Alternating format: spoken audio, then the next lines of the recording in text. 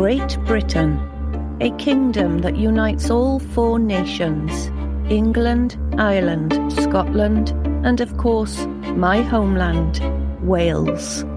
With a population of almost 70 million people, a rich cultural history, more than 1,200 years of constitutional monarchy, and arguably the nicest cup of tea in the world, it's easy to see what makes Britain so great.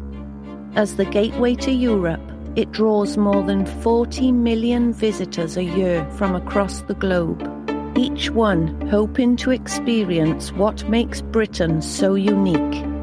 But behind the pomp and the circumstance and the football greats, Britain has seen serious crime increase year after year, with incidents becoming even darker and more sinister. When a Metropolitan Police officer arrested a 33-year-old female for breaching COVID-19 regulations, he wasn't acting in the public's best interest, but as a predator hunting for prey. A 24-year-old man collides with a tree in the Welsh valleys in the dark of night and is witnessed walking away from the vehicle alive. After that, he mysteriously vanishes. When an innocent toddler is taken from his mother's side in a shopping mall and the horror of his final moments are revealed. Think serious crime doesn't happen where you are? Think again. True Crime Britain features some of the most disturbing, heartbreaking, and mysterious crimes committed in the United Kingdom. Crimes that have shocked and shaped us as a nation and beyond.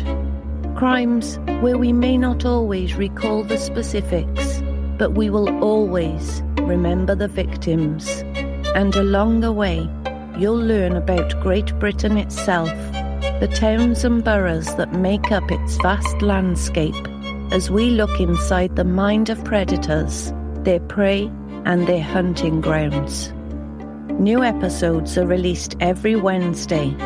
You can subscribe now so you never miss an episode by simply searching for True Crime Britain on Spotify, Apple, Stitcher, or wherever you get your podcasts.